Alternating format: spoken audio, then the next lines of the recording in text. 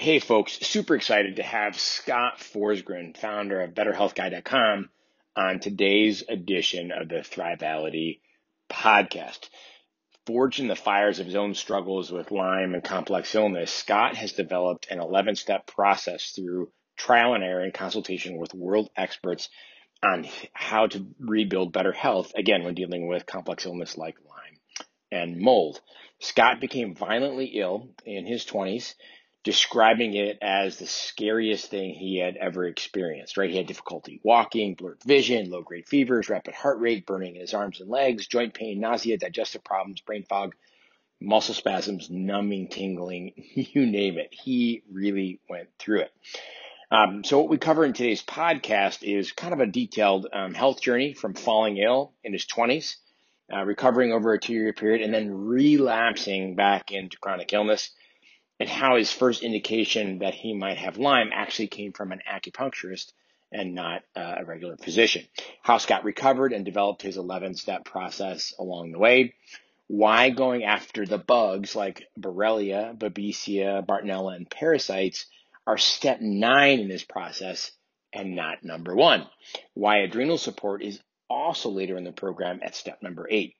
The role molds can play in chronic illness. Some of the gadgets we have both tried along the way to help optimize our health. Favorite sleep support, hacks, supplements, sound, and gadgets that we have tried. And of course, Scott's 11-step process in great detail, which includes detox and drainage, improving external environment, optimizing sleep, right? Again, as I mentioned, we both share our favorite sleep hacks. Importance of optimizing mental and emotional health, retraining the limbic system and how that is different than emotional health, stabilizing mast cell and inflammation, aka histamine, etc., optimizing hydration, nutrition, the microbiome, and gut health, supporting the mitochondrial, adrenal, coagulation, and something he calls KPU, which was new to me, supporting microbiome or microbial overgrowth, right? So this is the step everyone wants to talk about, which is how do I address the bugs and unwanted guests that are along for the ride, right, in my body. Step 10, exploring dental contributors to chronic illness. And then step number 11 is how you continue the process of regeneration and restoration. So basically building and continuing on everything you've done so far. So it's a fantastic podcast. Scott has consulted with the best of the best in complex illness. He's got an incredible Rolodex, and I think you're really going to enjoy today's podcast. So enjoy. Hey folks, before we dive into the podcast today, I wanted to share 3 products that I use every day without fail. First, Healthy Gut.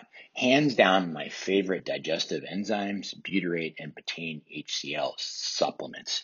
I've had my struggles with gut health, and these have been the best products in this category I have ever used. So to learn more, visit healthygut.com and use the discount code THRIVE for $15 off your first order. Secondly, do you want to reduce stress, increase your capacity for what life throws at you, and improve sleep? Without fail, 2 times every day, I use something called NuCalm to reset my nervous system, optimize sleep, and catch a second wind in the afternoon so I can fully show up in work and life. You can visit NuCalm, that's NuCalm.com, and use the discount code ES10OFF for 10% off your subscription.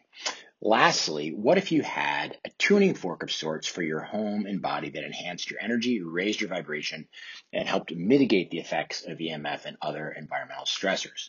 Well, my friends at Lila Quantum have come up with an incredible line of wearables and home products that will help strengthen and enhance your life force to amazing new levels.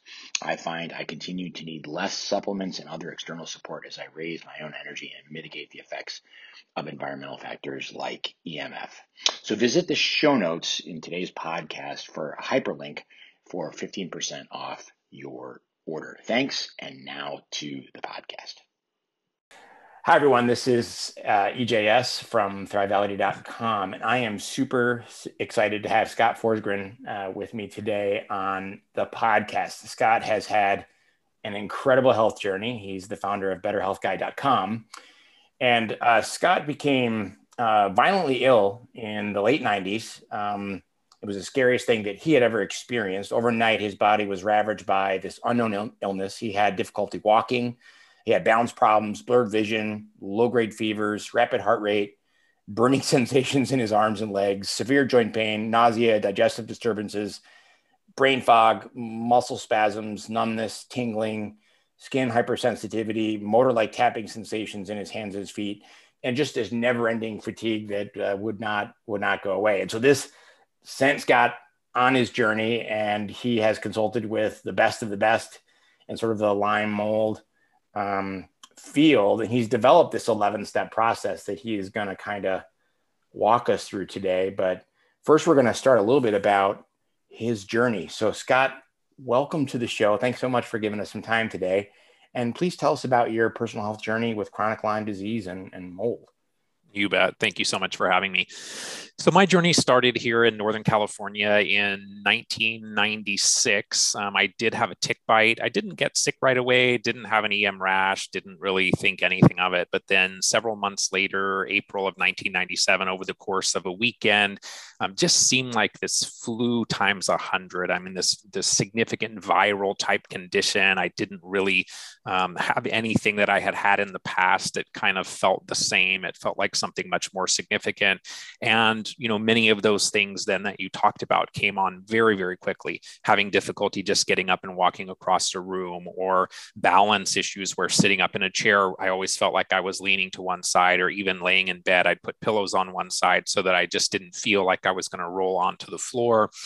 The neurological pain was probably the most significant symptom, this head to toe sunburn type sensation that lasted for a long time. So that was one of the things that it just like, this is not just a flu. And as this went on for weeks and months and years, obviously, I was at the time, trying to explore many different options. There was no Google back then.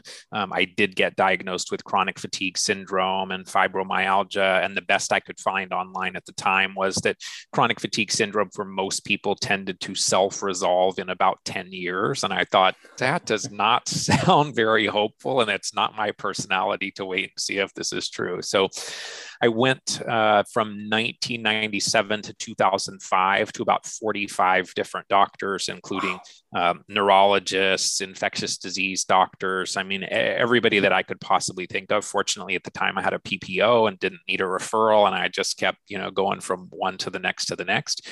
And in 2005, I was working with a new medical doctor, kind of reset, start over, let's see what we can get. And he actually referred me to an acupuncturist who worked at an outlet mall next to a coffee shop.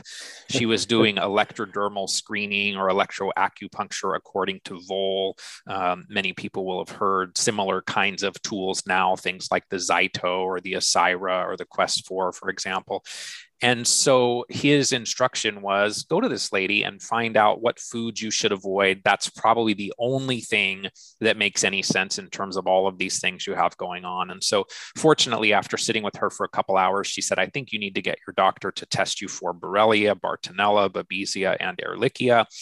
I didn't know what any of those things were at the time. I was really slow and then getting back to the doctor to get this figured out. She contacted me again and said, this is really urgent. You need to get on it. Fortunately, we were able to confirm, and I will say we had to do a couple of those tests multiple times, but we were able to eventually confirm all of those. And so that kind of first introduction into energy medicine was what got me then very quickly. At that point, we were July 2005 when I finally did get formally diagnosed with Lyme and co-infections. January 2006 is when I was sitting in the front row at my first Klinghardt conference and just loving that energy and his approach. And, a lot of what we're going to talk about today really came from Dr. Klinghardt being one of my primary mentors, but opened my mind to thinking outside the box. What are some of the tools that can be helpful? At that time, I was a software employee here in the Silicon Valley in Northern California. And so none of this yet really made a lot of sense to me. But fortunately, I met the lady who was able to give me some insights into Lyme. We'll talk more, but eventually mold came into the picture as well. And I would say Fortunately for me, while it has been a very long journey, I'm doing really well. I exercise every day. I work more than I probably should be working. I probably should do a little more relaxing, but I'm super, super blessed. There isn't anything today that I can't do. I will say that I still take very good care of myself. So, my diet, my stress levels, all of those things, I do well when I'm taking good care of myself. And honestly, I think sometimes that is the message of these conditions and these kinds of chronic illnesses, is maybe we weren't prioritizing ourselves, and we do need to make some changes longer term to maintain our regained state of health. And so I do a lot to continue to feel well, but from where I've been to where I am now, I feel incredibly blessed. Yeah, that's awesome. I want to just tease out a couple of things and then we'll move on to the next question. But the practitioner that was the acupuncture that was doing the vol, I had a dentist do that on me years ago when I had some of my dental surgeries done.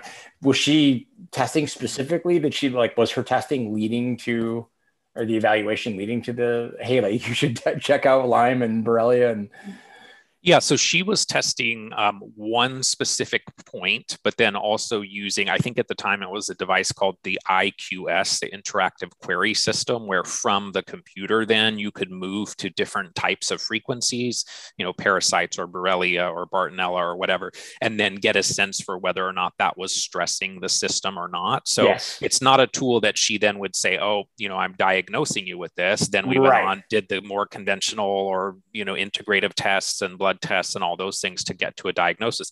But it was the first time that anybody said, you know what, I really check this out. Yeah, I really think this is the thing. And thank goodness, because she was actually right. Yeah. Awesome. Okay. So moving on to sort of your after your 15 years since your 15 years of diagnosis with Lyme, and then shortly after their mold illness, has there been a model for recovering health? Because this whole industry of functional health and Lyme and mold is very fractured, right? So half the battle for people like us is just trying to figure out the models. Do you feel like there is one? Yeah. So, fortunately, I would say I've been really lucky to get connected to some amazing mentors. So I mentioned Dr. Klinghardt, Dr. Neil Nathan is another one that's very, very much at the top of my list. Dr. Simon Yu, Dr. Raj Patel. Sometimes I pinch myself wondering, how am I getting connected to these people? And I feel like, the universe has really opened up some doors in that realm. And I will go through kind of what currently is how I think about this. It's not a protocol. It doesn't mean it's going to be the same for everyone. The steps are going to change. Some may or may not apply, but I think it encompasses a lot of the things we need to think about, and hopefully a general order. And there are some, I think, important messages in the way that I put the order together. Probably one of the primary ones being, why are the microbial pieces of this at the very end of the conversation, at the end of this whole 11 steps. And I think there's a lot of rationale that we'll talk about. But I would say the first step is always, for me, focusing on detoxification and drainage. I think that's the most important thing that we can do to recover from these chronic conditions. So how are we going to improve the terrain? Second step is looking at the external environment. Do I have mold exposures? Do I have that whole toxic soup that leads to chronic inflammatory response syndrome? Do I have high levels of EMFs that I need to reduce so that I can detoxify more effectively? Step 3 is optimizing sleep, so critical for everything else in the healing process. Step 4 is the mental and emotional considerations, traumas, conflicts, those types of things. I think they commonly do play a role. It's Absolutely. Not necessarily universal, but I would say it's probably almost universal. Step 5 is looking at the limbic system, the parasympathetic nervous system. Step 6 is how do we modulate the immune and inflammatory response? So do we stabilize the mast cells? We work on ways to create more tolerance within our microbiome. Step 7 is things like hydration, nutrition, looking at the microbiome, looking at the gut. Step 8 includes a few things that maybe don't exactly fit together, but I didn't think they needed to be completely separated out. And so this is getting into things like mitochondrial support, adrenal support, looking at your immune system from a perspective of having enough zinc and B vitamins. So we're talking here about something called cryptopyrroluria, or KPU, that Dr. Klinghardt has written about, and then optimizing blood viscosity or hypercoagulation. I think that's probably one of the most overlooked things in the realm of Lyme and mold related issues, is this coagulation piece.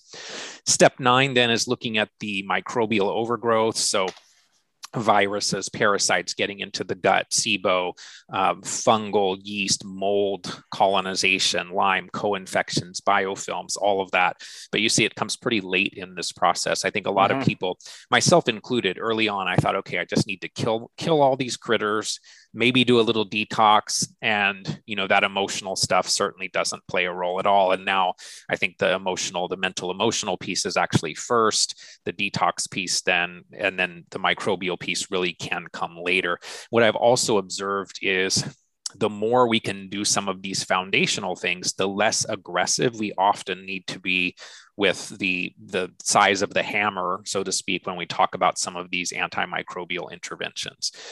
Step 10 is the dental contributors. So cavitations, amalgams, root canals, those types of things. And then finally, the last step, regeneration, restoration. How do we rebuild as much as possible? Many people at this point, have been dealing with this. Sometimes they haven't even been diagnosed for 30 years. And so there obviously is some damage or, some battle scars that we need to kind of go back then and try to fix as well. Yeah, that's a great outline. And I know my impulse early on would be to go right to step number, I think 9. Go after, go after the bugs. Do a little. Me too. Yeah. Yep. And that's a common mistake, right? Is people think they just need to get rid of the bugs. And I've run into people. I've had clients, and they've worked with a doctor and they've gotten rid of the bugs, but they still don't feel good. And so all these steps are super important. So let's start with detoxification and drainage. What's the difference between these two? Why are this steps so critical, and what makes it number 1 in your mind? Yeah. I think many people that I've spoken with, when we talk about these chronic conditions, if you ask them what's changed that's leading to such an exponential increase in the number of people that are dealing with any kind of neurological condition, whether it's autism or chronic Lyme or MS, Parkinson's, Alzheimer's, the exposure to environmental toxicants, I think, is probably what the majority of people in this realm, in the functional integrative medicine realm, would say. I think many people have Lyme and co-infections and don't have any symptoms at all. So that toxic burden being combined with the microbes and all of the other things we're going to talk about, I think, is what really leads to symptom presentation. So from my perspective, improving the terrain is the road back to health. If we also think about some of the microbes that the body may allow as a protective mechanism. So if we have high levels of heavy metals, for example, we're more likely to have candida. We're more likely to have parasites, where the body is intelligently utilizing these microbes as a protective mechanism, that they can actually hold on to or bind some of these environmental toxicants that would otherwise be more damaging. So the detoxification piece, that's just an example of how I think of detoxification as an indirect antimicrobial strategy as well. So if we can improve the terrain, then we don't have an environment where these bugs maybe need to be or want to be. So the first step is always going to be improving or reducing the toxic burden that's coming into the body. So looking at what are we cleaning our house with? What are we putting on our body? Personal care products, laundry products, all of those things, making sure that the air is pure, the food is pure, the water is pure. Anything we can reduce from coming into the system, we don't have to detoxify. And so that's probably one of the things maybe, years ago, I didn't put as much focus on, but, when you really look at all of the chemicals and things we come into contact with every day, it's pretty amazing. So Detoxification for me is really about binders. How do we minimize enterohepatic recirculation of toxins? So after toxins are concentrated in the bile in the liver, moved into the gallbladder, dumped into the small intestine, eventually into the colon, how do we get as much of that out of the system through the stool rather than reabsorbing it? Bile is highly recycled, and thus the toxins are as well. So we want to use binders to increase the excretion of these toxins as much as possible. And then drainage for me is more, how do we support the body's inherent ability to detoxify? So liver, kidneys, lymphatics, extracellular matrix, colon, skin, lungs, all of those things. And so, one of the early first steps is making sure that people are not constipated. That does not go with detox or with healing. So that's something to explore. I would say we also want to think about the gallbladder, the bile flow. Kelly Halderman, Dr. Kelly Halderman talks a lot about this in what she calls phase 2.5 detoxification, where if you have toxins that are in the liver that are getting concentrated into the bile, but they can't move through the system, they eventually kind of get dumped back into the bloodstream, what feels like a Herxheimer reaction. But the reality is that it's just a dump of toxins that weren't successfully moving from phase 1, phase 2 to phase 2.5, and eventually phase 3. Dr. Chris Shade talks about that as well. In the binder realm, there's lots of tools out there. So I have for many years been a big fan of Takasumi Supreme from Supreme Nutrition.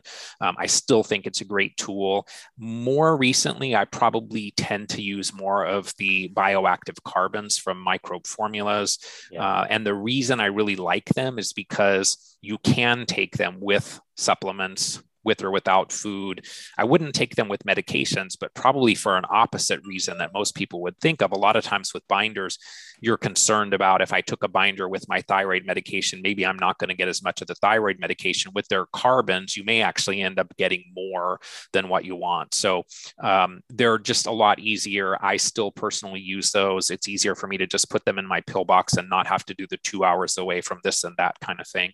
But there's a lot of great tools out there. So Beyond Balance has one I like called Toxys Bind, BioPure, which takes a lot of their direction from Dr. Klinghardt. They have some fantastic tools, Zeobind. So things like zeolites or bentonite clays or chlorella, those can also be very helpful.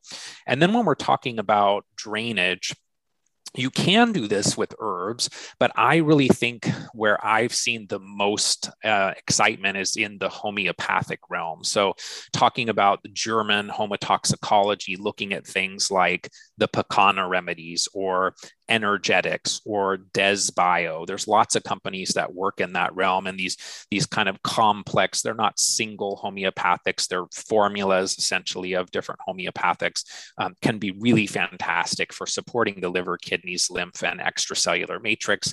There are some herbal products like obviously milk thistle or dandelion can be great for the liver, or solidago for the kidneys, or red root for the lymphatic system. BioRay has some great products, Liver Life, Liver Lover, really like the tools that they offer as well. And then I would say we also want to think about trace minerals in this realm. So part of the reason that we maybe become bioaccumulators of toxins is mineral deficiency. So we're not getting enough of these kinds of minerals now in our diet, the SAD diet that we all seem to have in this country at this point. So I think broad spectrum trace minerals can be really helpful to flood the system so that it doesn't then need to hold on to a heavy metal to complete some type of reaction. Can also use things here like silica for dealing with aluminum toxicity, which is another piece that Dr. Klinghardt talks about a lot, is the impact of aluminum, particularly as a growth medium for Lyme disease. And then there's a number of other adjunct things we can do here. So movement, I would say, is critical. And even if that movement is just getting up and walking, that is supporting the lymphatic system, that's supporting fluid flows. We don't have to be doing aggressive exercise, but we do need to do whatever we can within our ability. I'm not suggesting people should push beyond their ability, but we do need that at a minimum, just get in some walking. And then things like coffee enemas can be fantastic.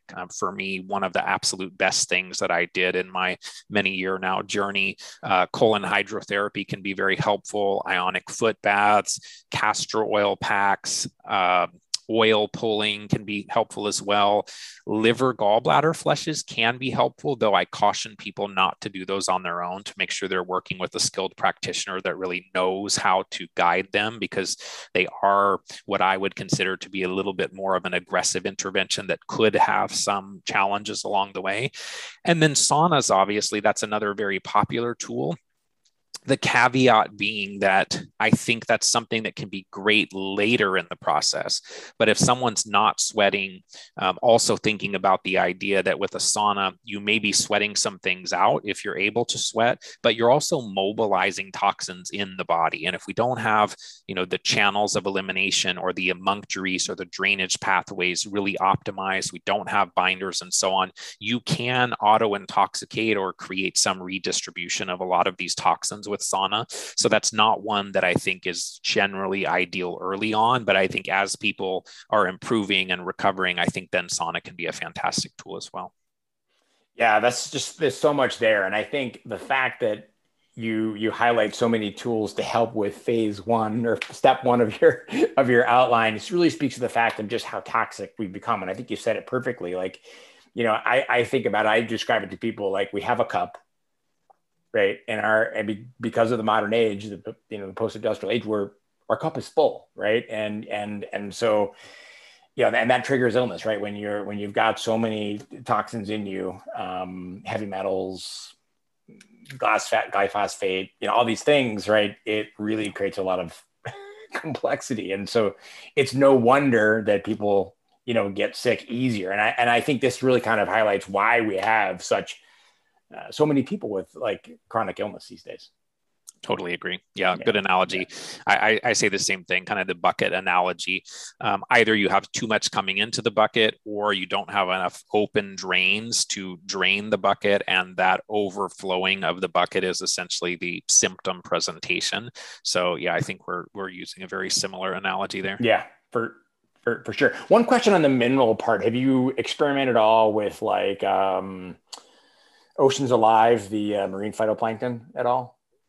I have used it. It's not something that stuck in my program or that I have a lot of experience with. But I'd love to hear if you have some experience with it. Yeah, I've been using it for the past several months, and it's been part of every morning I go down there and I hit it. And I've definitely found it helpful. Nice. Awesome. All right. So step two, right? So improving our external environment. And I think this really marries very well with the first one, right? If you've got a lot of toxins from the environment coming in, you have to kind of somehow gain control of your environment. And so this can be water, air, light. You'll get to EMF at some point. But why is this so important? And what are some of the things that people can do to kind of take control of their environment so they don't have the things coming in that they don't want? Yeah, so I would say that our internal environment or our body will never be healthier than our external environment. That's why so many of us today are sick. The external environment is incredibly toxic, particularly for those of us that maybe have some less than optimal genetics around detoxification. All of the epigenetic influencers then can express some of these genetic potentials. I think we can take supplements all day long, but if our external environment is ultimately what was our kryptonite, whether that's our home, our school, our workplace, or whatever, if that's our kryptonite, we will never regain our superhero status by supplementing and doing all of these other things. So I would say mold is the first thing that I think about. And I should really clarify it, because while Dr. Shoemaker wrote the book Surviving Mold and Mold Warriors, he now and many others are starting to understand that, when we say mold illness, we're really talking about this soup of toxins, bacteria, actinomycetes, mycoplasma, chlamydia, protozoa, all of these things that are in water damaged buildings. And so, mold, I think, has become a focus because it's maybe more readily testable, and it's a surrogate way of exploring the possibility of this chronic inflammatory response syndrome or sick building, but it really goes far beyond just mold. So I'm going to use the term mold, but knowing that it really is something much broader. And so when we talk about mold, we can do some self-testing of the environment. So there we're looking at things like the ERMI, the Environmental Relative Moldiness Index. That can be done from Mycometrics or Envirobiomics. Dr. Neil Nathan likes to also do the mold plates from Immunolytics. So it's a couple different things. I don't think Immunolytics replaces the ERMI, but it's an additional tool. Now, if you do the ERMI through Envirobiomics, they actually have the ability to test for actinomycetes, which is this bacteria that Dr. Shoemaker more recently is suggesting is 49% of the contributor to chronic inflammatory response syndrome, where mold and mycotoxins now, my understanding is less than 10%. So they're the only ones that I know in the ERMI that currently look for that. So that could be another nice add-on you can do with them. I do like urine mycotoxin testing, and some of that is the influence of Dr. Neil Nathan and my understanding of these. Real-time labs, I think, can be tremendously helpful. Great Plains, Vibrant, there's a number of different people that do these. Are they perfect? No. Can food have some impact on them? Yes, but not a lot. Can they be helpful over time for tracking, improvement? Can they be helpful as I'm doing all these things, but it's still not going down, so maybe I still have an exposure, maybe I'm colonized? Yes. So I know there is a lot of debate about them. I do think they can be helpful. And then once we identify that there is an issue, we either remediate or move. If 50 to 70% of buildings in this country have a high enough level of mold and all of these other things, sometimes moving, I see people go from one environment to the next and they just, find mold in every one of them. And so I think that's where you work with your IEP, indoor environmental professional, and you get a sense for how serious is the problem. If the problem can be remediated, oftentimes people do very well with that. Air filtration can be helpful. I certainly have several air filters in, probably 6 or 8 of them, plus whole house air filtration in my home office area. Has that helped, Scott? I think air filtration is a good tool, but it's not a way to avoid fixing the problem. So what I would say is if you have, a leak that is now creating mold in a wall, and you think of that as the hole in the bottom of the sinking boat, air filtration is then kind of bailing the water out of the boat with paper towels. I mean, it's maybe going to help, and I'm probably exaggerating a little. It may help more than that, but air filters alone are not going to be enough to solve the problem for someone with these types of conditions. So you solve the problem, you do the air filters, you need to remove the tumor, so to speak, before you come in with the chemotherapy is kind of how I think of it. I don't think there is a, avoiding physically removing the source of the problem. That elimination really is critical. And then we can think about how do we then support the body? So the environment externally has now been improved. We can use some more targeted types of binders for mold and mycotoxins, like Microbe Formulas has one called Biotox. Beyond Balance has Toxis Bind and ProMyco. The Takasumi Supreme can be great. The cholestyramine can be helpful if people tolerate it. The Welchol can be helpful if people tolerate it. So those last two, cholestyramine and Welchol, are pharmaceutical options. I find the natural tools can work really well, but there are some people that, particularly with cholestyramine, can be magical. And so sometimes doing a little bit of both, so you don't have to do quite as much cholestyramine, I think that combination can be nice. And then later, when we talk about the microbial aspect of this, there is the possibility that someone has been inhaling mold for a long period of time and thus becomes colonized. And so then to really address the problem, you have your own internal mycotoxin production factory. So to address the problem long-term, you may also need to deal with some antifungals. And we'll come back to that when we get to step 9. So the mold piece, I think, is really significant. The EMF piece is probably they're actually connected in that Dr. Klinghardt has suggested that in high EMF environments, molds become more aggressive. They produce more mycotoxins. And so if you asked him, how do you solve your mold problem? He's going to say to turn off your Wi-Fi is the first step. EMF exposure also keeps our cells in a threatened state. And so we also will not detoxify efficiently when we have high levels of EMFs. This 2006, I believe, is when I first heard Dr. Klinghardt talking about EMFs. And at the time, most people were laughing at him.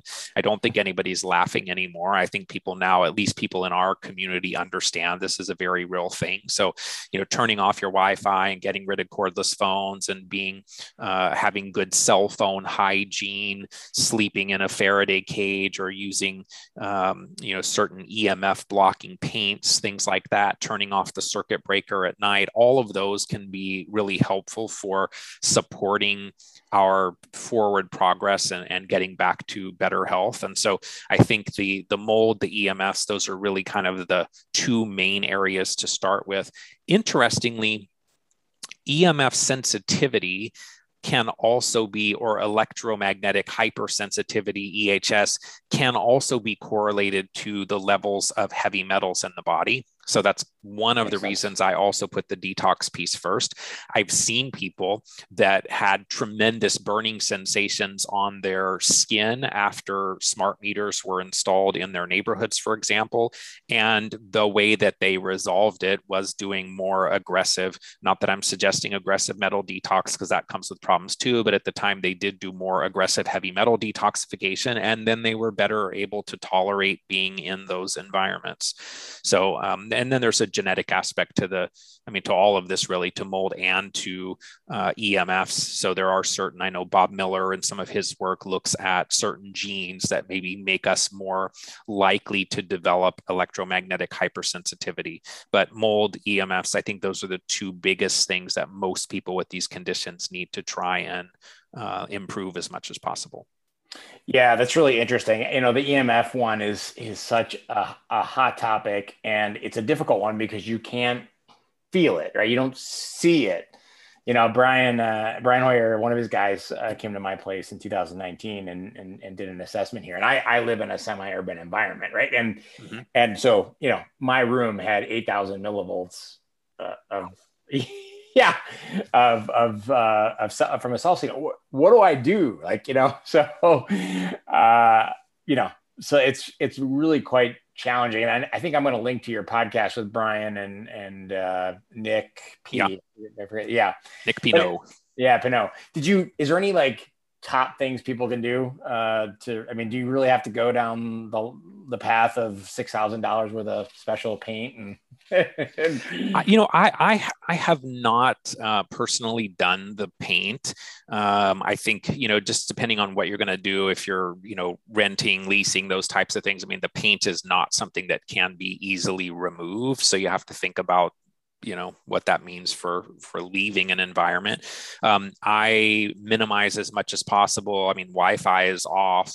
Don't have any cordless phones. I do sleep in a silver lined sleep sanctuary. I do most of the time, or commonly, turn the circuit breakers off at night. So yeah, I think you do have to take as many steps here to try to mitigate the EMFs as is reasonable for you. I don't think everybody needs to go to the graphite paint. That's a nice solution if you can do it, but there's lots of things. Even just turning off your Wi-Fi is a really good step forward. And if you need Wi-Fi for some reason, occasionally during the day, most of them now can, mine actually has a timer. And when I'm in my office, it's off, and a couple hours in the night for different devices that maybe do connect, it'll come on and then it goes off again when I'm sleeping. So, minimizing those exposures, being wired as much as possible. So I think there are some EMF hygiene things we can do without spending a lot of money. Yeah. And then just one quick follow-on question. Is there one or two tips you can give on finding a mold specialist? Can be such a slippery slope. So what have you observed? Well, I am a member of the International Society for Environmentally Acquired Illness, or ISEAI.org is their website. And they actually do have a get help option there where they list practitioners that also include IEPs in different areas. So you can do it by zip code or look on the map or whatever. And I think that's a great resource because those people have been vetted by Mike Schranz and by the ICI organization.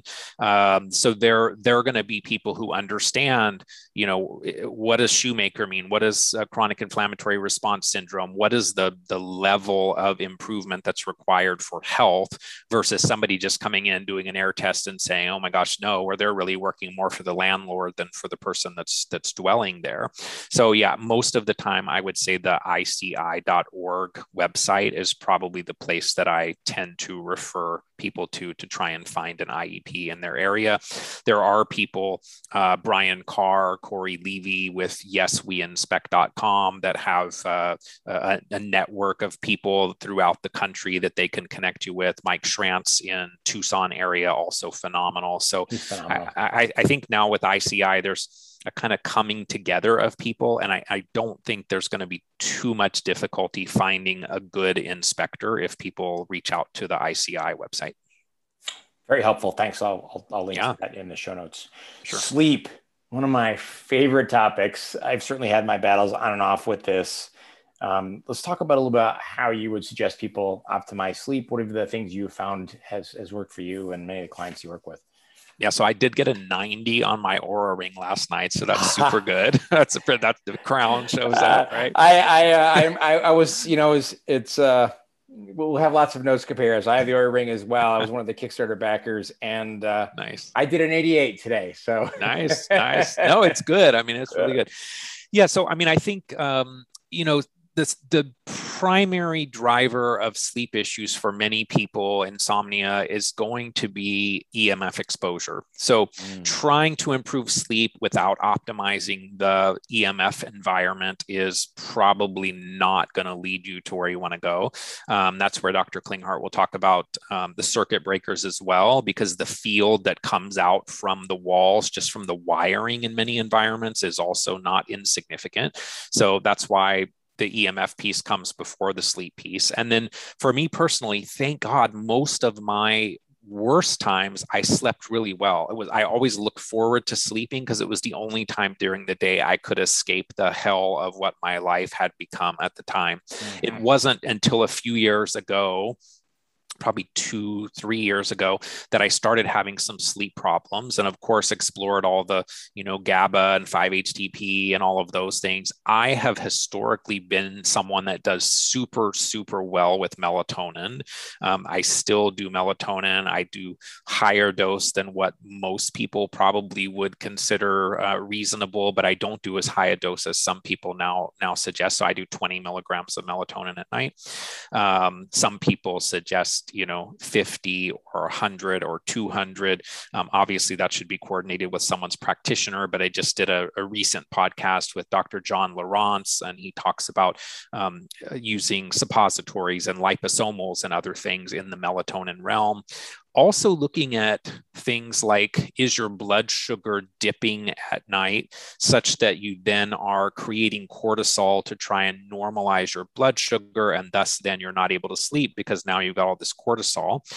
Looking at the oxygen saturation as well to see, are you waking up because you're not getting, you maybe have a sleep apnea, something like that, you're not getting enough oxygen. Weighted blankets can be helpful for some. Probably a year or two ago, I started doing inclined bed therapy. So the head of the bed being 3 to 6 inches higher than the foot of the bed. I don't know if it is helpful for sleep. I don't know that I would say it's been super great for my sleep, but there's other things that it also is supporting, like drainage and the whole lymphatic system and all of that. So it takes a little bit of time to get used to because there is a little more pressure on your low back when you first start out. But I do think that's something to explore, the inclined bed therapy. There are tools like Brain Tap, the headset with the lights, Dr. Patrick Porter, frequency, all of that can be great. There's a company in the UK that makes something called the Z Sleep Pebble that you put under under your bed that puts out frequencies that then are getting the brain to be in a deeper sleep state. The Apollo Neuroband is another tool that some people like. And then I do think the Oura Ring, for me, I know it's not a perfect tool, but it has been helpful to observe patterns. And if I see, I've done something new in the next 3 or 4 nights, like there's a big shift, or, I tried something too aggressive and all of a sudden for a few nights, my sleep went really in the toilet. I mean, it has helped me navigate some of these things. So, those are some of the primary tools. I think any improvement we get in this area is just going to really accelerate and potentiate our healing potential. So if we are having sleep issues, I think it is something that we want to explore early on. Yeah, absolutely. I tell you, when I've had a bad night of sleep or 2 bad nights of sleep in a row, life is just, it's awful, and you start to feel like you're falling apart. Well, a couple clarifying questions. So, in reducing your EMF exposure, did your heart rate variability via your Oura Ring improve? I reduced my EMF exposure starting in 2006 when I met Dr. Klinghardt, and thus at the time did not have an Oura Ring to track my HRV. And even though Dr. Klinghardt was at the time looking at HRV, it wasn't, for mainstream, more day-to-day kinds of things. So I didn't have that insight. Mm-hmm.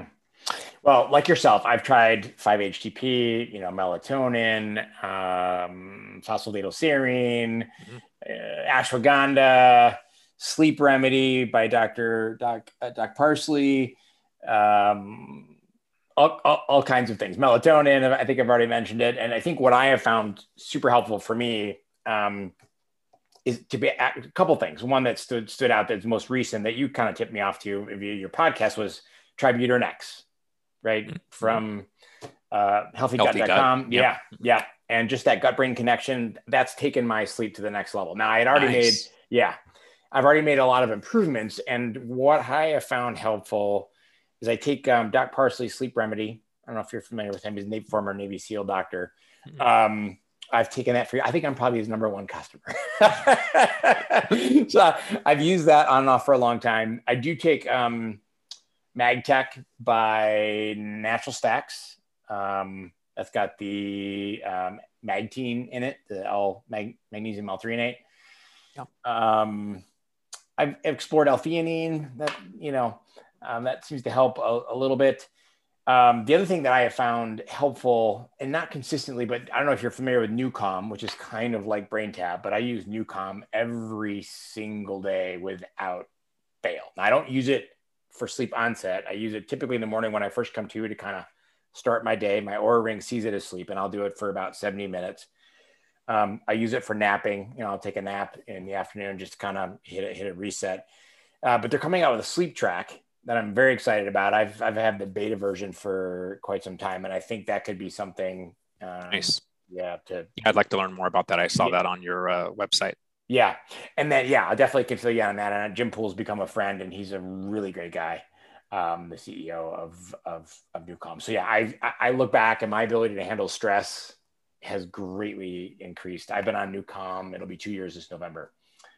Nice. Two times every day without fail. I'd love to learn more about that. And interestingly, ashwagandha is one that I have seen some people see very noticeable differences in their Oura Ring, particularly around deep sleep. So I think for some people, ashwagandha can be a nice sleep tool that maybe isn't talked about a lot.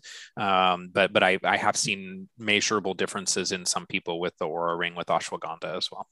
Is there a particular form of ashwagandha? Is it KSM 66? I'd have to look. I think it's just no. I don't think it's anything super fancy, to be honest. Yeah. Okay. Well, that's good to note. The other thing that I would just note on sleep, because I know this can be an issue, and I had issues where I was waking up in the middle of the night, and then I would get that cortisol. It felt like a cortisol spike, so I was probably having blood sugar. But I've used a number of sound therapies to get me back to sleep. And so I don't know if you're familiar with Eric Thompson and Subtle.energy is his, you know him, Eric? Yeah, I have a couple of his mandalas on that I've played with a bit. Yeah. Yeah. So his golden proportion has saved my life many, many, many times. I would say it works about 80% nice. to get me back to sleep when I've, for whatever reason, I've woken up too early. Cool. I love it. I'm learning from you. Good. Yeah. I'm always open to some new tricks here. Oh yeah, absolutely. All right. Keeping moving. So step number 4, and this is near and dear to my heart, right? Because when you get complex illness, the stress, the frustration you go through, but mental and emotional health can be a trigger for the illness. I think Dr. Jerry Tennant argues that, one of the top 5s that he sees as people is there's an emotional blockage or connection or issue. The body keeps the score. So what has been your, people will say it's the problem's all in your head, but it's not. So just talk to us about mental, emotional health, why it's so important. And I think that most of us have had emotional traumas and conflicts or adverse childhood events, all of these things that can set the stage for the later development of these conditions that over time we've impacted our adrenals and our immune system and all of these. So I think that's one possibility, that those things came first, the illness comes later. I also think that we can have an illness like chronic Lyme or any related type condition where the experience of working with the medical community is so invalidating that we create a PTSD essentially because we've really been invalidated going through this process. And so whether the emotional trauma came first or was the result of the illness and the medical community, I think we still have to do something about it. So we've all got emotional issues that we need to work through. I think accepting that doesn't mean that the illness is in our mind. It certainly, the mental emotional piece does play a role in the development of physical illness, but it's not so much to say that the illness is all in our head. There is definitely a connection there. I would say most people in the Lyme community that I've interacted with tend to be, or the pattern tends to be, very type A plus people, overachiever, perfectionists. You strike me as an overachiever, perfectionist as well. And a lot of times, and this was true for me too, not always feeling deeply like there is a deserving of wellness.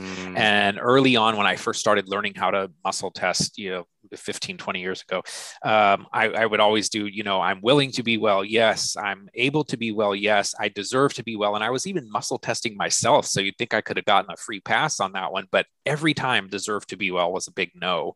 And so that took a lot of work. And so I pride myself now on at least saying I'm a type A minus personality, that I've learned to, create some balance. I think, creating or cultivating as many healthy relationships as possible, eliminating the toxic ones, knowing that it's okay to have boundaries, experiencing joy, which in our current world is definitely a challenge, and doing everything we can to not identify with the illness. So I never felt comfortable taking on the term Limey. I felt like Lyme disease was a part of me, but it was not who I am. And so another thing that I really like in this realm is Dr. Klinghart's 5 levels of healing model, where the physical level is really kind of the bottom of the pyramid. And then you have the energetic, the mental, emotional, the intuitive, and the spirit body. And so work that we do on the mental, emotional realm really is 3rd level work.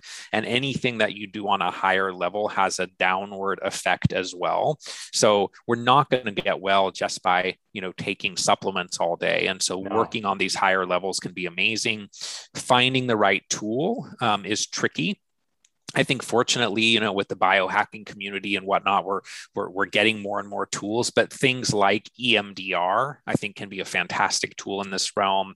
Dr. Klinghart created applied psychoneurobiology and psychokinesiology that can both be great. Many tapping systems like EFT, emotion code is another tool that can be very helpful. And so a nice starting place for people here is a good friend of mine, Amy Scher, who had chronic Lyme disease, was very sick, went many years ago to India, did stem cells, got a lot better.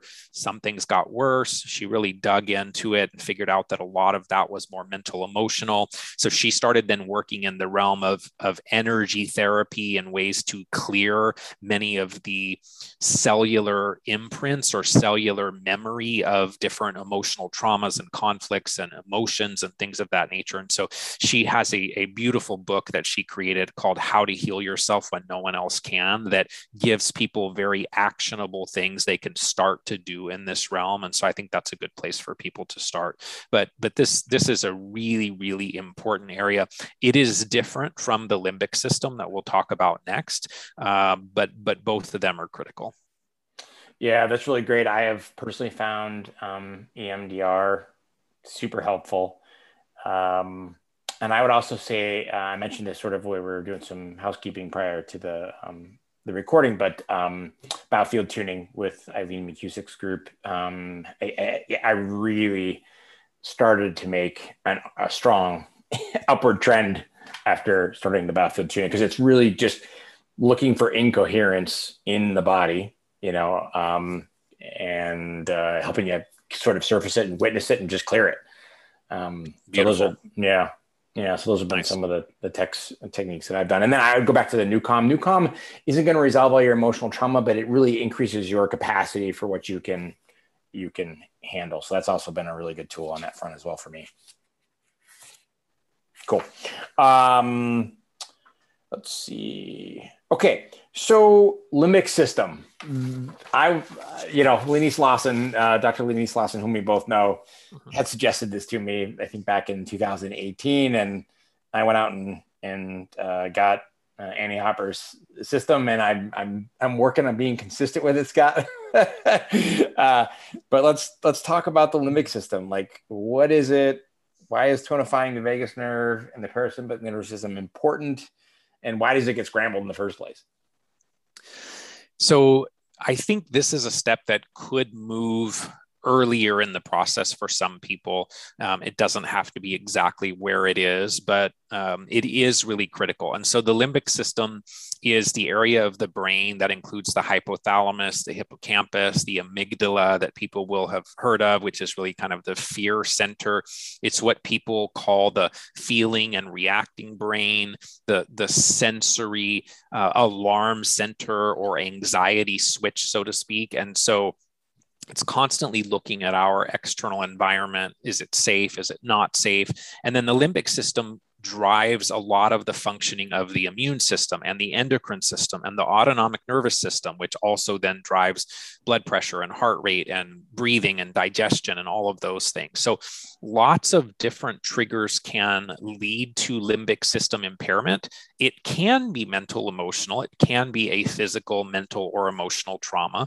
It does not have to be mental or emotional. So you can have the trigger or catalyst for your limbic system impairment could be exposure to water damaged buildings. It could be a chemical or a pesticide or a bacteria or a virus or some other microbial overgrowth. So there's lots of things that can trigger this hypervigilant state, essentially.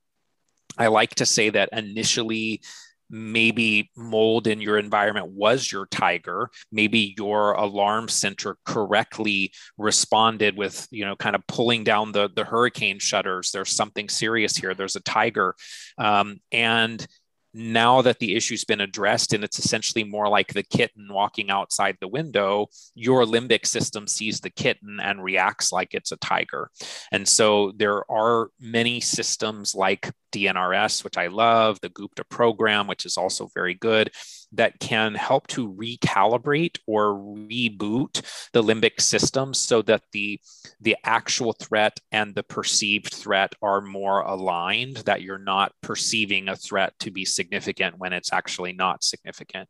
And so there's also a timing here as well. Dr. Neil Nathan will say that many of his patients, he likes to start doing some DNRS early on because they can't tolerate, a capsule or even a pinch of quercetin. They can't tolerate a half a capsule of charcoal or one tablet of chlorella.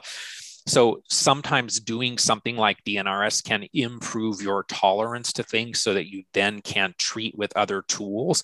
But the right time to use DNRS is after you've addressed the primary issue. You don't necessarily want to make DNRS your primary tool while you're living in your moldy environment. And many people, sadly, I think, there's a misperception that Annie Hopper would say, oh, you don't need to worry about the mold in your environment. You just need to stop.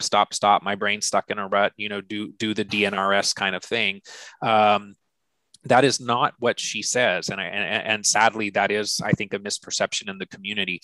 She will very clearly say that DNRS is built on a platform of environmental awareness and that you do still want to improve the environment around you.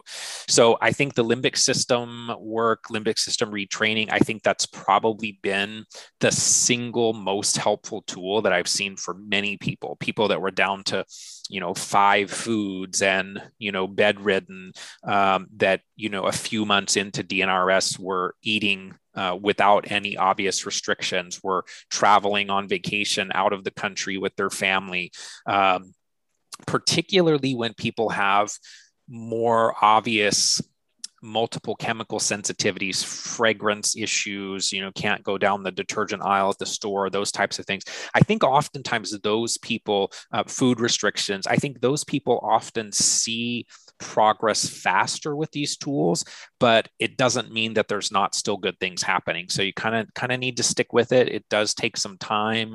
DNRS, as you alluded to, it's an hour a day. The Gupta program may be a little bit less than that, but there is still a commitment here. And then those are the DNRS and the Gupta program are what I would call, actually what one of my good friends and colleagues calls driver's seat limbic system work. And then for people who are, for whatever reason, not at the point that they can make that commitment, there's things that we can do that are more passenger seat limbic system work. And so for me, that would be things like brain tap from Dr. Patrick Porter, or frequency specific microcurrent that we can really use to help work on the limbic system, support the vagus nerve, support the parasympathetic nervous system response, which is what supports rest, digest, detoxify, and heal. We do not rest, digest, detoxify, or heal in a sympathetic dominant state.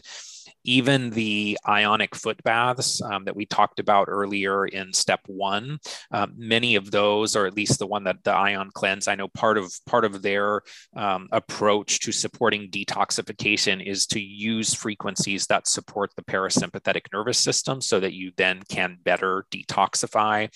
HeartMath is another well-known tool that can be very helpful in this realm as well. So I think that the core message is we cannot heal when we're in this fight, flight, or freeze mode. We really need to calm the system, calm the limbic system, calm the autonomic nervous system. There's also a great course that Beth O'Hara at MastCell360.com has put together in this realm, not as much the limbic system, though she does talk about that, but her course is really what are all the tools you can use to really calm the nervous system that then also is setting the stage for healing. Yeah, it's super important. And I think you're right to clarify that Annie Hopper's not saying you don't need to deal with your mold, but it is a super important tool. One clarifying question: the people that you saw get tremendous response from it, have they done kind of the other basics, but we're still really struggling? And then this kind of turned into, okay. Yeah. So some of them were working with very, very good doctors, and DNRS was the thing that actually made a significant difference and really moved the needle for them. So I think it should be an exploration for most people in this realm. Obviously, there will be people that are more impacted from a limbic system perspective. But I think, if you're dealing with chronic Lyme and mold and things that have gone on for many years, that it probably is a component of many people's journey for sure. Yeah, and just for the listeners, so I would describe DNRS as a mixture of words. So you're speaking, you're using movement, right, and space, and I think gestures, just to kind of retrain and reorient the limbic system. Is that how you describe it, Scott? Yeah, I think it's a good way to explain it. I think Annie never really demonstrates the process. It does take some time. Like, the DVD series is probably 14 hours. Once you finally get through it and kind of understand it, it's actually a fairly simple process, but it does take some time to kind of really begin to understand exactly what you're doing. Yeah. And yeah, there's gestures and certain words and movements and incorporating lots of neurolinguistic programming and cognitive behavioral therapy. I think she's taken a lot from her work in that realm and put many different systems together. But I think it's tremendous. Sadly, I feel there is a lot of resistance to it. People are not really drawn to commit the hour a day that Yeah. it takes. It's But hard. it's hard. I know. I did it an hour a day for 7 months, and sometimes I was, on an airplane or in a hotel, or it took some creativity. Yeah. And what was your experience personally after the 7 months?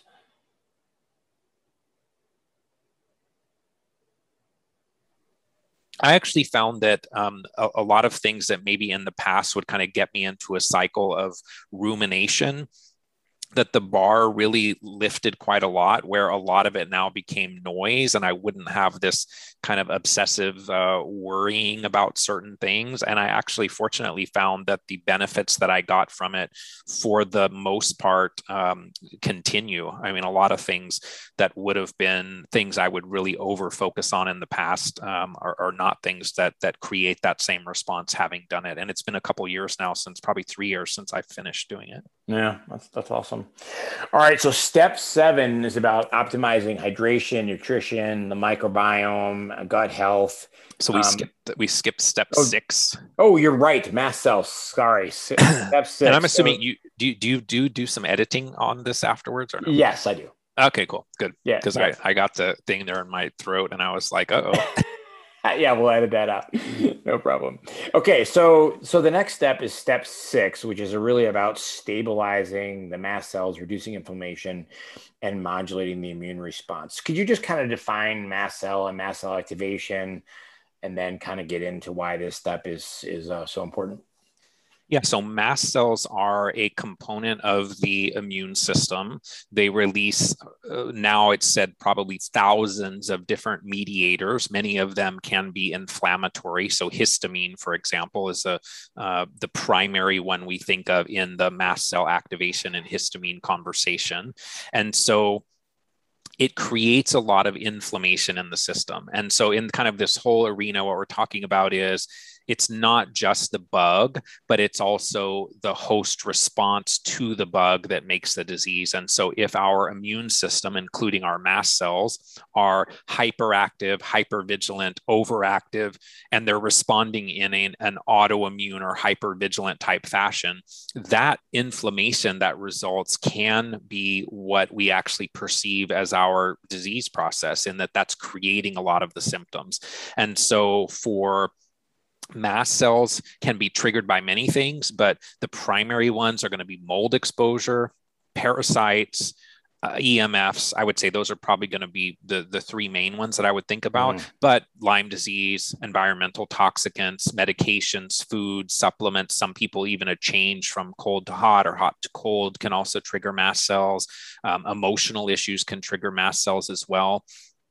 I suspect that at some point we will come to the conclusion that EMFs play a very, very significant role here.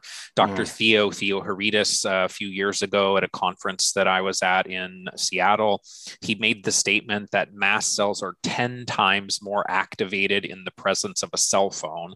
And for me, it was one of those, whoa, back up. Did I hear that correctly? Even having understood a lot of this, I mean, that's a huge piece of information. And my understanding is that, obviously nobody wants that information to really get out there.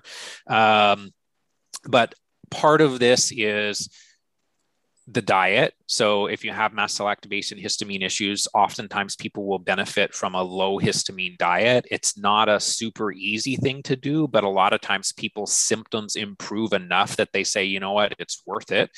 Things like kombucha, avocados, bone broth, fermented foods are all the wrong things for someone that has mast cell activation and histamine issues. So at the right time, those can be beautiful, but we need to look at if there is this hypervigilant immune response, and if you are reactive to histamine, those may be exactly the wrong things. So while we're looking at the triggers, because you don't want to just focus on stabilizing the mast cells and taking antihistamines, because you still have, the parasite, the mold, the EMF, whatever that's driving this process. So ideally, you're doing both.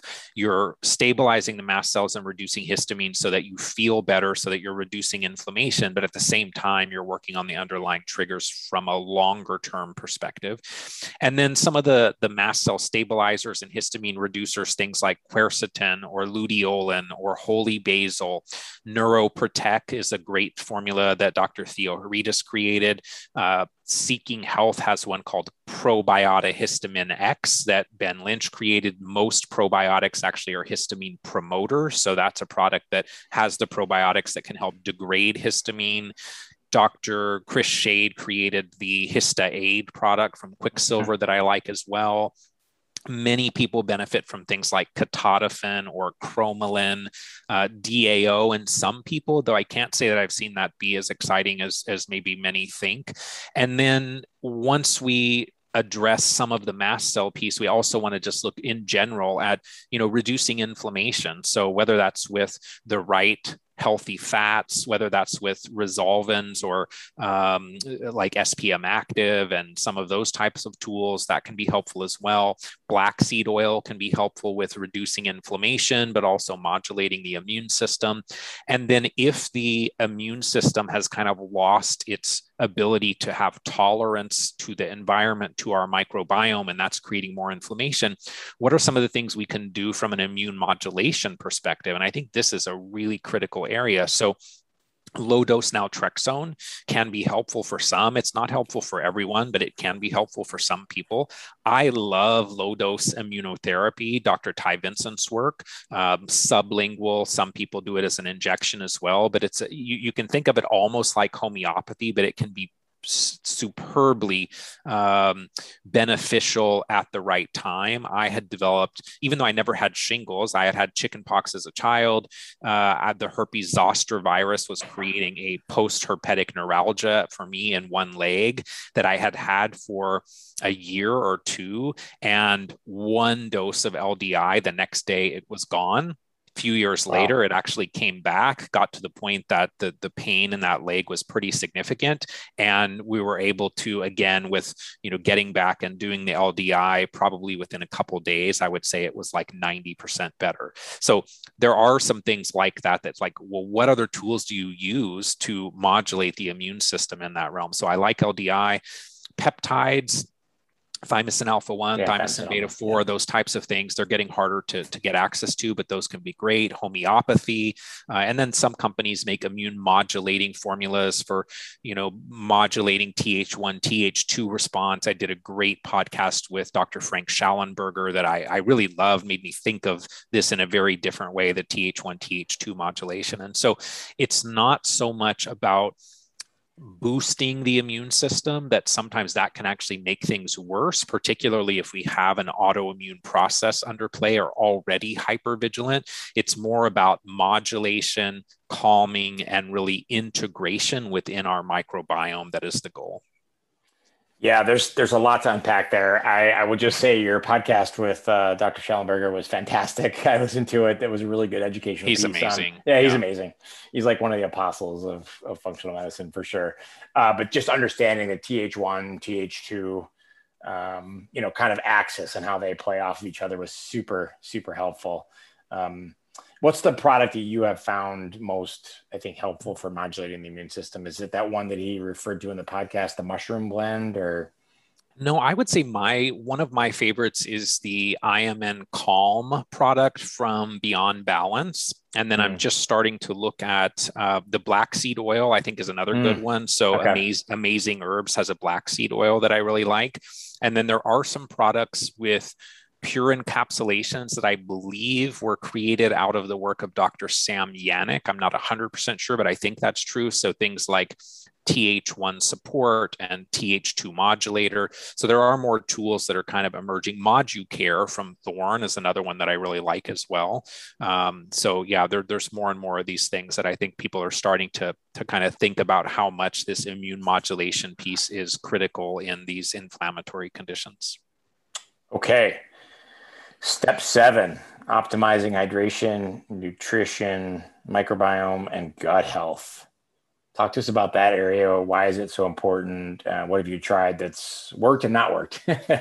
Yeah, so I think hydration is an area that we really need to pay attention to. Most people in this realm of biotoxin illness have low antidiuretic hormone that we drink water all day long, we pee it out, and we're still cellularly dehydrated. So whether you structure the water, there's lots of tools now in that realm as well. Probably one of the early ones was the natural action water system, I believe, that you kind of run the water through it, and it has kind of like these geometric things inside that almost like water coming through a spring create more structured water. There are other tools as well, like Somavedic is one that says that they structure water. Using Shungite can be a great tool as well. There is a homeopathic product called Rehydration from Energetics that I like. So you just put a little bit of that in your water, and it also helps to create water that is then more hydrating.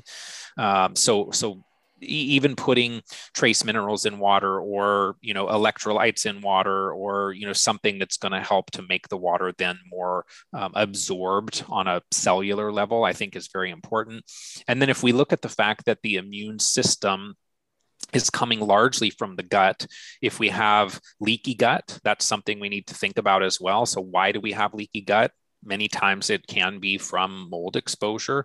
Ann Corson will say that mold and mycotoxins on the gut lining are much like throwing sparks on a silk scarf. And so that's a important piece to look at as well. So removing the triggering foods, if we're doing things like gluten, which I think is going to be bad for almost anybody that has these types of conditions. Dairy, probably bad for some. Sugar, certainly not a good thing. High histamine foods, probably not good for the majority. And then looking at what is the diet that is most supportive for each person. There's a lot of them out there. I have probably observed the low histamine diet being the most helpful for many people in this community. That's probably going to be completely the wrong diet for other people, biohackers that want to do more ketogenic or whatever. But low histamine seems to be very helpful for many people in this realm. And then making sure that while we're eliminating a lot of the things that might be bad, are we getting nutrient dense, high quality nutrition in the other things that we're doing? So I like a daily power shake that has a high quality medical protein product, collagen, a good fiber blend, phospholipids, so the phosphatidylcholine with the phosphatidylserine and ethanolamine and inositol and all of those things, putting in some other healthy fats as well, some chia seeds or flax seeds, organic nut milk. I mean, for me, that really makes a big difference and is something that I've done now for many, many years. And then supporting the microbiome as well. I would say I, for the most part, was super disappointed with what I saw with most probiotics over the years. If you're taking antibiotics, obviously you take probiotics as an insurance policy to not have more fungal issues and Clostridia and things like that. But I never really saw anybody in this community that said, oh my gosh, when I just took that probiotic, my 20-year illness, went away. And so I think things have shifted now in the realm of Kieran Christian's work with Microbiome Labs and Megaspore Biotic. I really like that product. I take it myself. I like a lot of their products, but that's one that is providing the keystone strains that can then increase microbial diversity and seems to be well tolerated in people with mast cell activation and SIBO, where probiotics oftentimes will cause those conditions to flare. So I think that's a helpful tool. And then BPC 157 can be great when we're talking about the gut for supporting, leaky gut. I like the Ion products from Dr. Zach Bush as well. Used to be called Restore. They've rebranded them a couple times, but lots of things in that realm. So we really want to just think about hydration, nutrition, dealing with leaky gut, trying to optimize the gut as much as possible so that it can do all of the other things that it does for us, like manage the immune system and create neurotransmitters and all of those key things.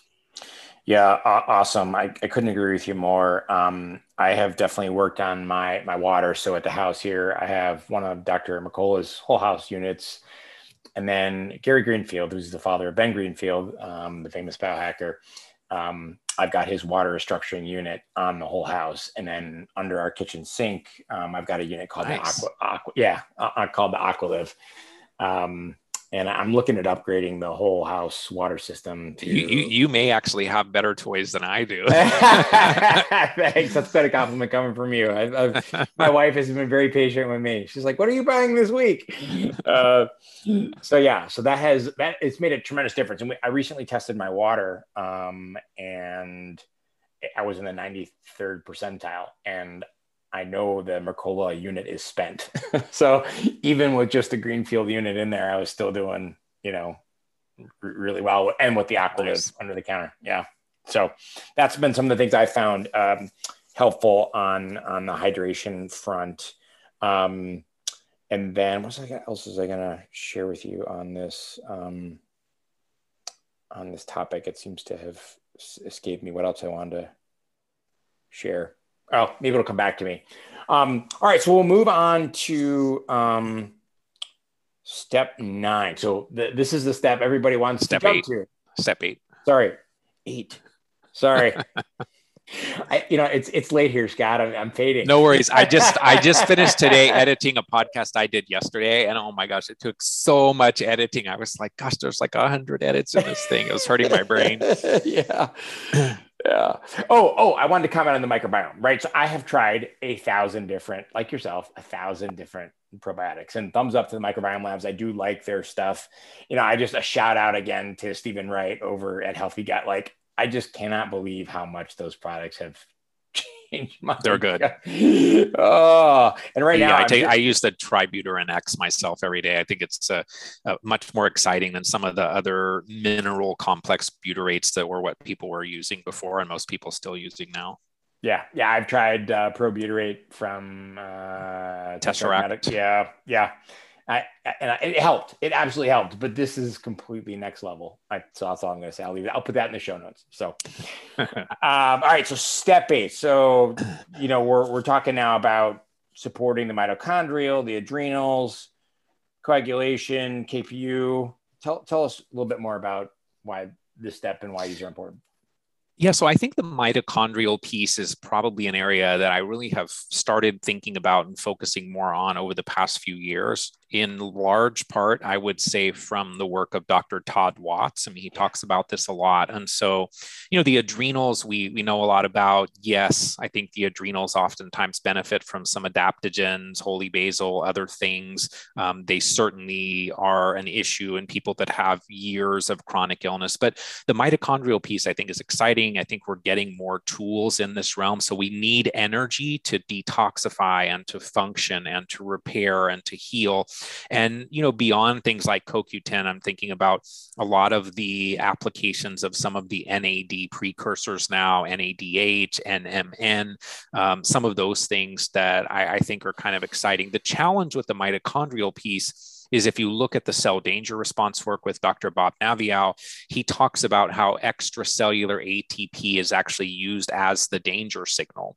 So if you still have the threat, the mold, the Lyme, whatever that issue is, that led to your body going into this protective hypometabolic state that you've taken down the hurricane shades and the storm is coming, but you get stuck there and you never open them again. You never look outside. You never notice that the storm has passed. And so sometimes I think if you're doing mitochondrial support at the wrong time or you're being too aggressive, you then kind of have this issue you have to think about, that if you're in the cell danger response, it's possible that could backfire. But there are things here like Loving Energy from BioRay is great. Holy Basil can be great. So that's kind of and those really are more in the adrenal realm than mitochondria, but there are a lot of good tools in the mitochondrial realm. Quicksilver Scientific, Microbe Formulas, Cellcore, I mean, they're all kind of focusing a lot in that realm now and coming up with new tools. And then cryptopyruluria, this is a condition that I heard about from Dr. Klinghardt probably around 2006 to 8, something like that. He and I have actually written 2 articles on it. It's essentially a condition where you pee out your zinc, B vitamins, and other cofactors. And so he likes to say that it's like having an army with no bullets if you don't have the zinc to support the immune system. And so it is something where, fortunately, he's formulated a couple of products over the years, BioPure Core and Core S, that make it pretty easy. Those are tools that I still use. But if you have KPU, you really want to look at that and support these deficiencies. And then the whole hypercoagulation realm. And years ago, this was an area that David Berg would present at conferences and talk about. I would say now one of the biggest voices in this realm, at least in my circle, is Dr. Ann Corson. She and I had a podcast on this a year or so ago. And so what we're thinking about here is that because of mold, because of heavy metals, because of babesia, that the blood becomes hyperviscous, it becomes too thick. And so then nutrient delivery, oxygen delivery, waste removal, all of those things are significantly impaired. And you then need things like Baluch or lumbrokinase or nattokinase or serrapeptase or pharmaceutical heparin or pharmaceutical Lovenox in some cases. And so a lot of things go much more smoothly when the blood is not hypercoagulated. And so that's an area that I really do urge people to talk with their practitioners about. If it's not an area that they understand, they can reach out to the podcast that I did with Dr. Ann Corson. And I'm sure I know she's lectured on it at several medical conferences and things as well. But that's a piece that for me was very big and is something that I still, fairly commonly will test to see where's my thrombin, antithrombin complexes and prothrombin 1 and 2 and all of these kinds of things, just to make sure that there isn't something going on where I'm getting more hypercoagulated. And we know right now, this hypercoagulation area in the virus that's been affecting people for the last 18 months as part of the pandemic, that this whole coagulation issue is a very significant reason why people have bad outcomes.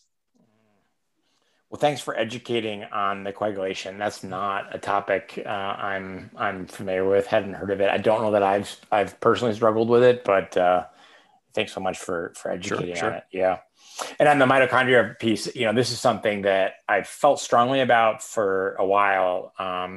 But recently, I'm much further along in my journey, so it's probably okay for me to really support. But I take a lot of the Cellcore Mito ATP every day.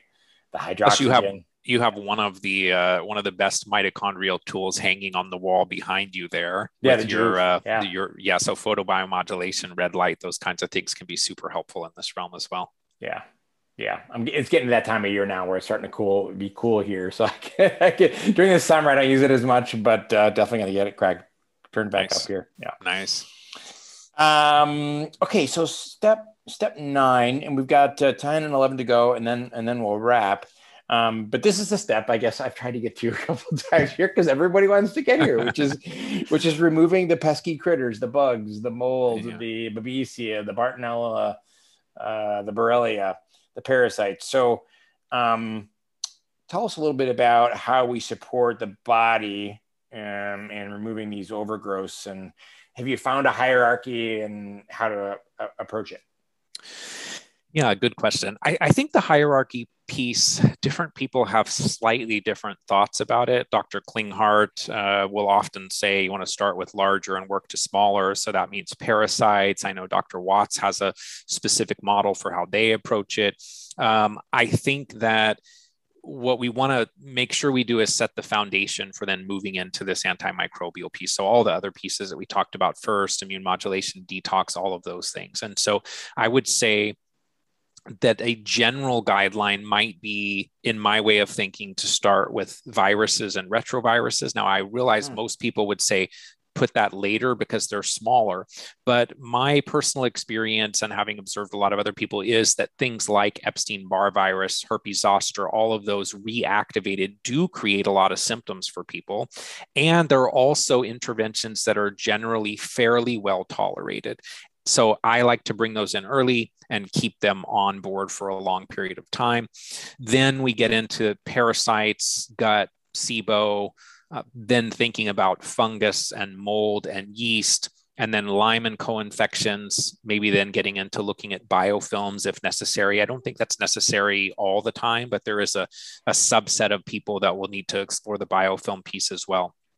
So starting with the viruses, if we're thinking about Epstein-Barr, HHV6, herpes zoster, and the endogenous retroviruses that I first really learned about from the work of Dr. Klinghardt as well, they are made worse by EMFs in our environment. And once these viruses reactivate, I do think we need support throughout the majority of our recovery. So lots of good tools. BioPure, again, that creates products based on a lot of Dr. Klinghardt's teaching. So they have one called NV or EN-V. Cystis T, also from BioPure, can be a great tool. I like the IMNV 2 and 3 formulas from Beyond Balance. Microbe Formula is the foundation product, or what they call Virad Chem in the Cellcore line. I think that's a great tool here as well. Sometimes things like sulforaphane or pantethine or selenium or lysine, and then some of the homeopathics like we talked about in the drainage conversation. Energetics and other companies have homeopathic nosodes or homeopathic combinations that support the body in dealing with viruses. So like Virucord from Energetics, for example, can be really helpful. Then we think about parasites, gut, dysbioses, SIBO, those types of things. I think, parasites are so incredibly common. Testing for them is terrible.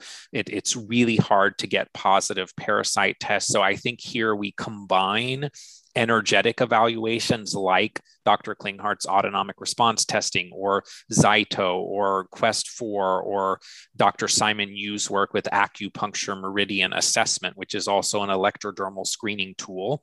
I do like the para wellness research testing with Dr. Raphael D'Angelo. He looks at himself under a microscope, stool and urine samples, and finds very high percentages of samples with some type of parasite. That's a tool that I've used and found very helpful. And then there's other things out there like the GI map. There's a newer test, not specific for parasites, but there's a newer in the biome realm. There's the biome effects test, which was recently introduced by Kiran Krishnan, which I just had done. And I'm like figuring out now how to adapt things based on those results. So that's interesting.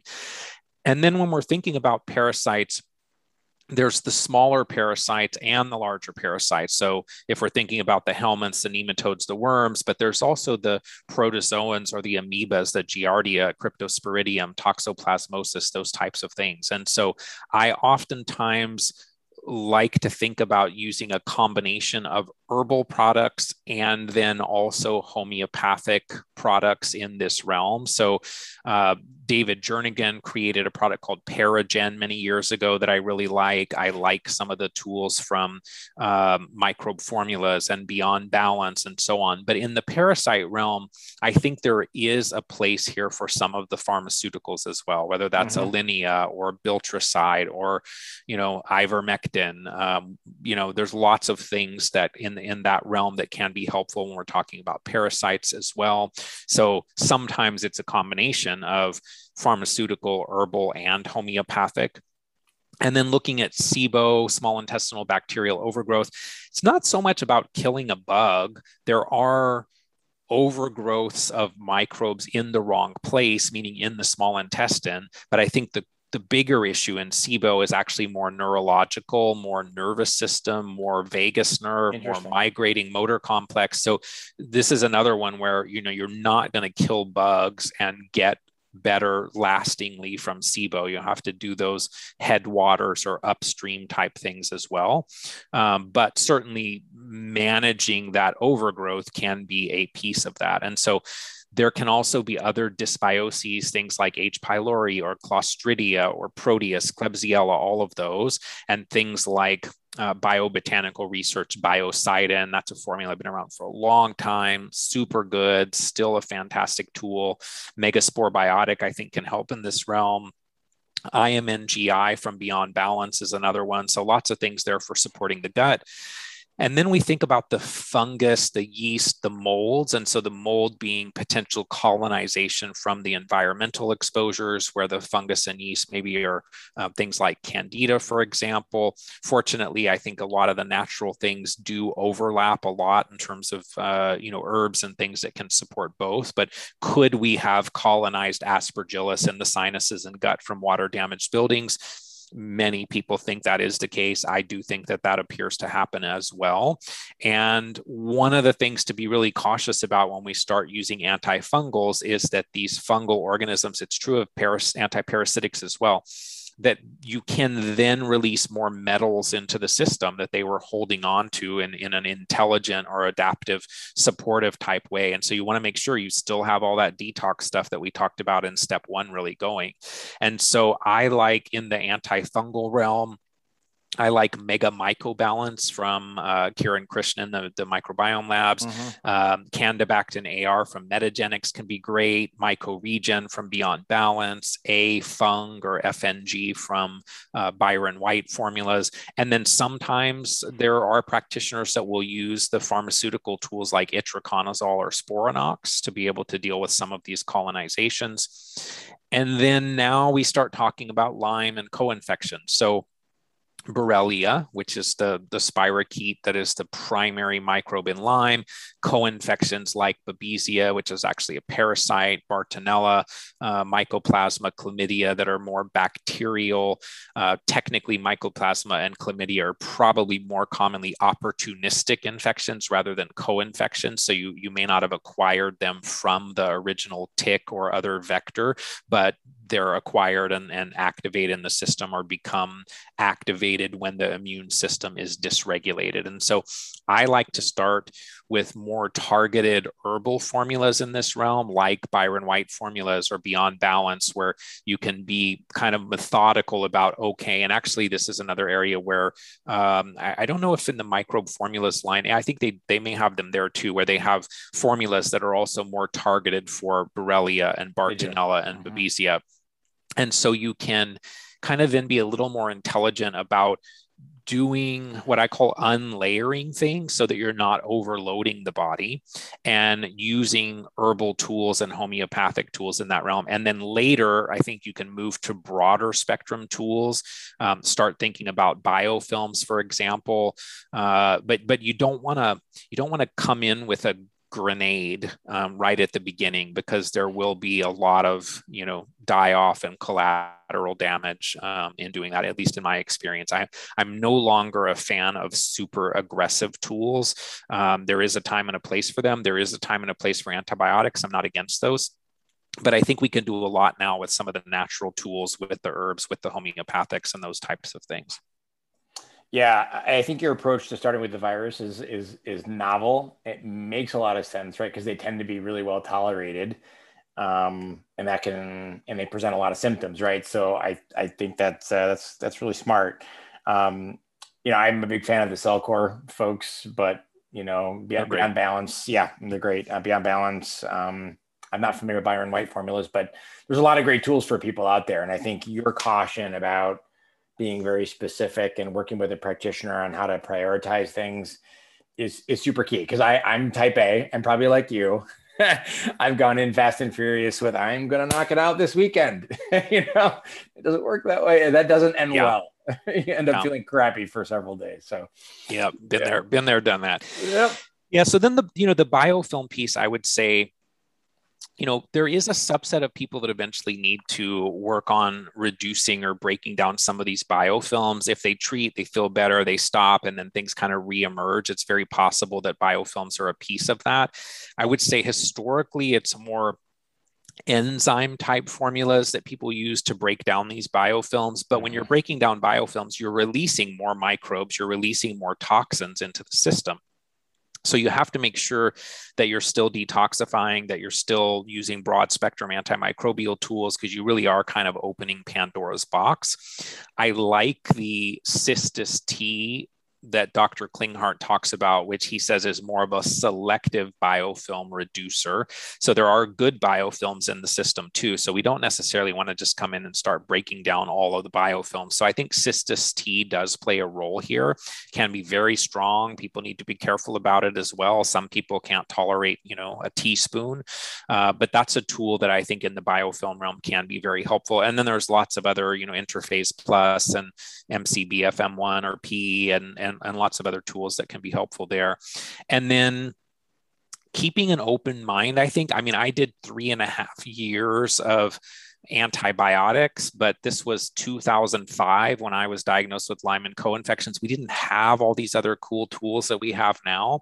So I think for the most part, people can do really well with more natural, less aggressive tools, but there is still a time and a place for them. I would say right now in the Lyme community, in the past maybe 2 years, there's been a lot of excitement around disulfiram. I have seen people, it seems to be really good for Borrelia, very good for Babesia. I have seen people that have done quite well with disulfiram. Other tools are kind of emerging in this realm as well. So, I'm open to it, but I also don't think that we ever will eradicate 100% of Borrelia or Bartonella or Babesia. And so I always want to kind of think about, well, what's the potential downside of a certain tool, and compared that to the benefits you potentially get. So some of the tools that I like in this realm, Lyme and co-infections, BioPure has a number of great ones. I love their cocktail product that Dr. Klinghardt formulated. Dr. Bill Rawls with Vital Plan has a great line. Supreme Nutrition with Dr. Michael Leibowitz. Beyond Balance and Byron White we talked about. Deseret Biologicals is great. They've got herbal tools and homeopathic tools. MAPA Herbals is another great one. Research Nutritionals, Nutrimedics that came from Dr. Lee Cowden's work. I also really like ozone. I think ozone can be very helpful in this realm.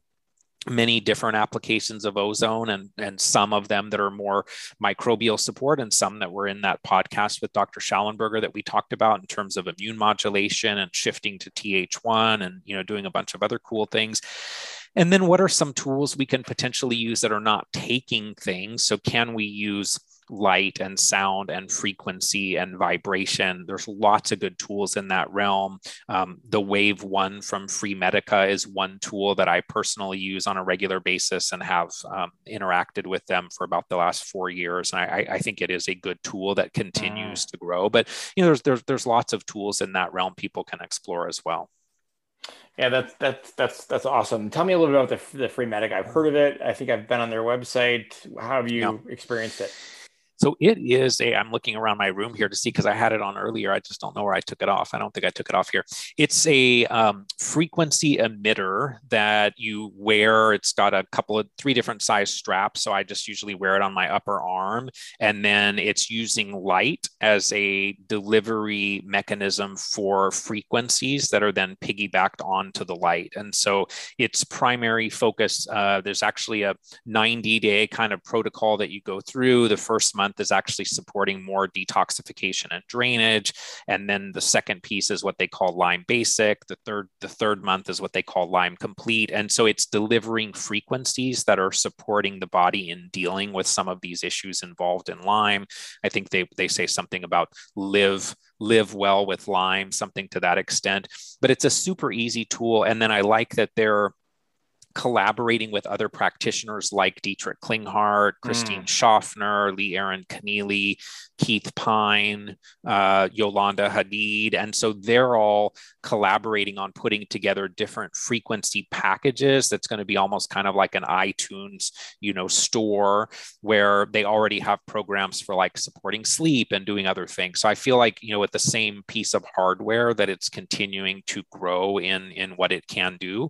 Nothing's perfect perfect for anybody. Same thing I said earlier. If you're living in a moldy house and mold is your kryptonite, I don't think you're going to put anything on your arm that's going to, lead you all the way to where you'd like to go. But I do think that it's a fantastic adjunct tool. The other thing I like about it is the company is confident enough in their technology that they offer people a 6-month return option, which I think is super That's generous amazing. in this realm. Yeah. 6 months. Yeah. 6 months is amazing. Yeah. Yep. Yeah. Cool. All right. So step 10. So this is kind of what got me on my journey is dental health, dental work, right? So when I was 7 or 8, I smashed out my front teeth in a swimming accident. And that began a series of surgeries and root canals and antibiotics. And I think that laid sort of the foundation for me to have some of these gut issues that morphed into, other challenges, right? Once you start, take a couple of bricks out of the foundation, things go downhill. So I think that was the genesis of, my health journey. So I could very much relate. And I think at one point, Scott, one of my teeth that had been damaged was capped. And when I had that removed, I found amalgam inside the cap. Yeah. So I can very much relate to this here. So tell us a little bit about this process and why it's later in the order of. It's interesting. So I would say, years ago, I would say Dr. Klinghardt would put this earlier in this process. I think my observation has been that there are some things that you want to do first to minimize complications from these procedures, to optimize the benefits over time. So Dr. Simon Yu, generally speaking, he's been another one of my mentors. He would say, you want to address the parasites before you start jumping into the dental work, have the body be a little more stable. Dr. Klinghardt now would say that you want to address the silencing of the activated endogenous retroviruses, that they play a very significant role in a lot of these dental issues, particularly cavitations, jawbone infections, those types of things. So for some people, this may come earlier, but I have seen, unfortunately, too many people over the years that have created or even started their health problems, similar to your story, by doing aggressive dental work without the right support, not coordinating with their primary practitioner to figure out the right timing, taking out a bunch of amalgams and creating an exposure to mercury that was the instigator of their now decades-long chronic illness. So I put this kind of towards the end because I think it can be aggressive and needs to be really, really well thought out. Dr. Simon Yu, I would say, is probably one of the best in exploring this in a way that's not conventional. So using his acupuncture meridian assessment tool as electrodermal screening. I went and saw him. I was going to a conference in, I want to say it was 2013. And since I was at the conference, I said, well, I'm here. I'm just going to schedule an appointment with him and have him evaluate me. I remembered reading a book called Tick Slayer, I believe was the book. It was Perry Fields, who now is not as well known in the Lyme community, though has done some other great things and has a health product, Frau Faller, I believe, where they do all kinds of dental products and whatnot, speaking of teeth. And in her book, she talked about her cavitation experience where they went in and, cut her open and had all this black motor oil looking stuff that was coming out. And I at the time, I just thought, oh, thank God. I think actually at the time reading the book while I was doing a coffee enema to support step 1, if you want to know the truth. And I said, oh, thank God I never had to deal with that. And so I go see Simon Yu and he says, oh, you have a dental problem. And I was like, oh my gosh, really? And so I knew which tooth, when my lower right wisdom tooth was extracted in high school, I got a dry socket. It had to be repacked, take antibiotics, all that stuff. And so I just didn't give him any clue, no information. And I said, oh, okay, so which areas, need work? And he said, oh, definitely the lower right. And I also think the upper right. So he sent me to an oral surgeon. The oral surgeon did an evaluation. He said, I see nothing wrong with your teeth. Like, it looks amazing. Like, you've done good work. And he said, but I also know that Dr. Yu is really, really good at what he does. And if he says there's a problem there, that's enough for me to explore it. So go to lunch and then let me know if you want me to cut you open after lunch, right? And so, once he got in there was, orange stuff dripping out, and, they were able to confirm osteonecrotic bone and whatnot. So I think the amalgams are a piece of the puzzle here that are creating toxicity.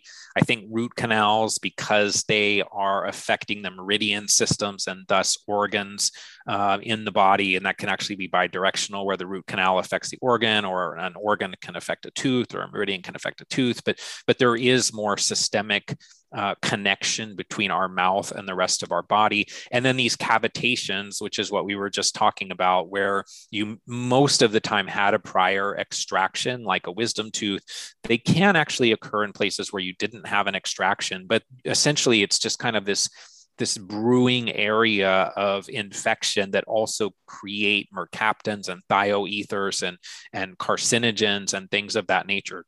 So when there's a cavitation, I think ideally you get it addressed. And my question for a long time has been, was having that issue when I had my wisdom teeth taken out in high school, and then having that low level infection that no one, even looked at, was that another factor that set the stage for me to get a tick bite and my life to fall apart, when maybe somebody else is, still out playing soccer and they are loaded with tick bites and infections and things of that nature.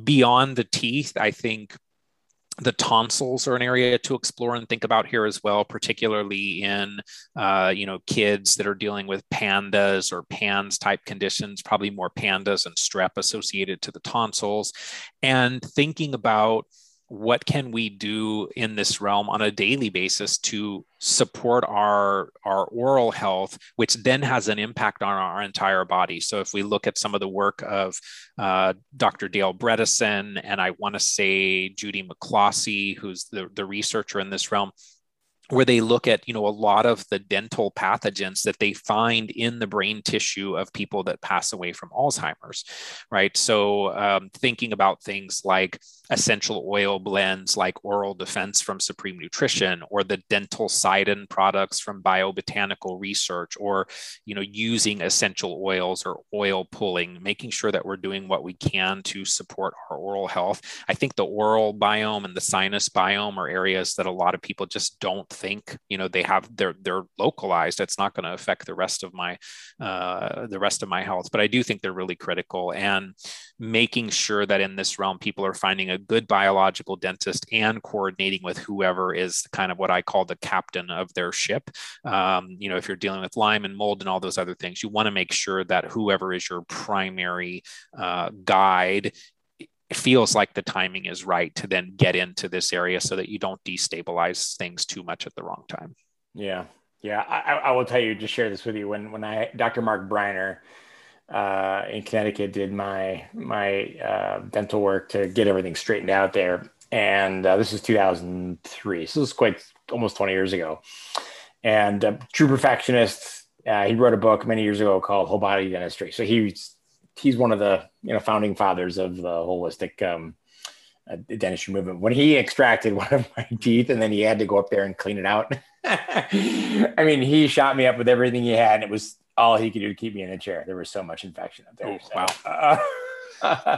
So yes, dental work can destabilize the house for sure. Scott, we are at our last step number 11. We've gone a marathon here, close to 2 hours. So thank you. But this final step, and I think it's really important, right? You mentioned regeneration and restoration, right? So you've gone through all of this. What do you mean by that? And how would you define it? So I would say by the time most of us have gone through Lyme and mold, it's been years, it's been decades, it's taken a toll on our body. And some of these tools you could potentially start introducing earlier, but I want to make sure that, we're thinking that there are things we can do to regenerate and restore after we've essentially, recovered from the toxins or the infections or so on. And so phospholipids are some key nutrients that I think can really help here. They are creating the cell membranes. And so we want to make sure we have really good lipids to repair the cells. So I talked a little bit earlier about the Power Shake that I use every day that includes phospholipids. But there's also the Patricia Cain protocols. People know them as the PK protocols, where you can actually do IV variations of phosphatidylcholine, sodium phenylbutyrate, glutathione, leucovorin, those types of things that can be very, very supportive and restorative and regenerative, and also get at some of the deeper layers that maybe are not easily accessed by other tools. Peptides, I think, are emerging in this area. I think they're, hopefully they're here to stay. It's becoming a little more challenging to get them, but I know there still are pharmacies and things where people can work with their provider to get peptides. And I think they're really interesting in the immune modulation realm as well, but also repairing and restoring and regenerating, BPC 157, for example. But there's a lot of peptides that can be very helpful. Photobiomodulation, so red light therapy, the Juve, we know that Borrelia loves collagen, and so there can be damage to our structure, to our collagen over time. And so using photobiomodulation, Juve, whatever your favorite tool is, can be really, really helpful in that realm to kind of support that restoration. I've been largely disappointed with stem cell therapies and exosomes and things of that nature. I think they can be really great for localized issues. I have a knee problem, I need to go fix it. But I've actually seen very few people that would say that stem cells helped their systemic, chronic Lyme. And if you are going to do something like stem cells for a systemic effect, I think you want to still do it very, very late in the process. Like at this point, you don't want to try to do stem cells and things like that when you still have a toxic environment and you still have a bucket overflowing of these microbes. And so I'm constantly interested in stem cells and exosomes and where that's all going to go. Unfortunately, in the chronic Lyme realm, I haven't seen it be the magic answer for the broader condition. And then probably the tool that I've implemented in this realm, it's probably been about 6 months now, is exercise with oxygen therapy. So using Live O2 is a system that I use and really like. And so in that adaptive contrast system, you're exercising, and whatever form of exercise you want. I happen to use a Bowflex M7 interval trainer, and you're moving back and forth between like 85% oxygen, which is super high given that room oxygen usually is in the low 20s, and then lower, like 14% oxygen. You're measuring with the pulse oximeter where your oxygen levels are, and you're going back and forth between the two. And I feel like that can be tremendous, not only for supporting detoxification, but supporting circulation, getting more oxygen into the system. And so that's probably been my biggest tool in the last year that I feel like has really been very, very helpful. And I'm super excited. I feel like it's, you've probably done this too, where you probably have a closet somewhere or a space in your garage where a lot of your tools go that never quite panned out. And fortunately, the Live O2, even in just 6 months, is one of those few tools that I kind of go, you know what, I can still see myself doing this in 10 years. So I've been super excited about that one. Yeah, that's great. A friend of mine, Tim Hipp, who was on an earlier podcast, owns a recovery studio out in Haymarket, Virginia. And so it's a bit of a hike for me to get there from where I live, but he's got a Live O2 and cryotherapy. But yeah, Live O2 is, I've done it. It's great. Nice. Yeah. Yeah. I've seen a couple of people that have these, it's not the stand-up cryotherapy, but now have more like the cold thermogenesis tubs that are like, they're not cheap. They're $5,000, $6,000, $8,000 or something like that. but that's kind of one of the things I'd be like, gosh, in a perfect world, that would be really nice to have that thing already set up and you just go in there for a few minutes. Cause I think cold thermogenesis is actually another area that I've not personally done a lot with, but I do feel like can be tremendously helpful. And so that's an area that I still need to explore in more detail. But some of the tools and tubs and things now that are kind of targeted at that, I go, gosh, that makes it look like it would be pretty easy if you're willing to invest the money into it. Yeah, Luke Story had a podcast or YouTube 2 or 3 years ago about how to build a cold, water chest or tub, if you will, out of a freezer. Huh? Yeah, so Okay. that's probably $1,500. The Nice. Moscow Forge and some of those other ones are they're pretty pricey. So, but yeah, I agree. And honestly, I would say, for people listening, these conditions obviously can become expensive, but I want to make sure that, there are tools. Many of the best tools are not the expensive tools. So for people that are listening that maybe feel like it's not quite so hopeful because you're not going to be able to access some of these tools, many of the things that I put a lot of money into were the ones that ended up not helping at all. And I think there are lots of things that we can do that cost very little or don't cost anything at all. Yeah, I agree with you. You don't need all the fancy biohacker tools to make progress. Looking back, I mean, they've been helpful, but some of the simplest things I have found are the ones that there's a saying that you say, everything works when it's indicated. And a doctor, I forget his name, Dr. DeCenso. And was the guy that said that. And I think it's very true. Like when you really can find alignment between what your body needs and a supplement, it can be, a game changer or the DNRS or, whatever. But it's the process of finding those things that can be quite a challenge. But the gadgets are very alluring, right? They're very, and I got a lot of them. And Yep, I hear you. No, I totally agree. I mean, I've said it's the right person, the right treatment, and the right time. Yeah. And sometimes I've had things that I tried and it was just absolutely not the thing. And then years later came back to it and was like, oh my gosh, like this is amazing. But it just wasn't the thing at that point on the journey. Yeah.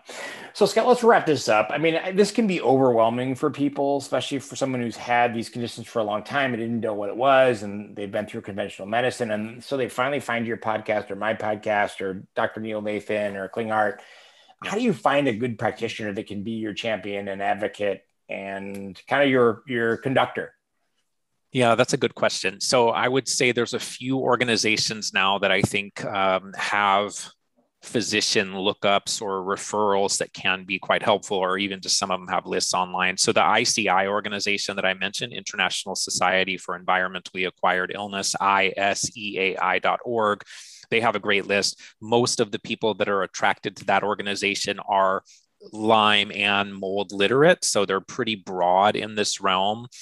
For Lyme and co-infections, ILADS.org, the International Lyme and Associated Diseases Society is great. Mm-hmm. Dr. Neil Nathan has a link to medical practitioners that kind of approach things the way that he mentors. And so that's on his website, neilnathanmd.com. So I think there are more and more practitioners that are, really getting into this realm of biotoxin illness and doing great work.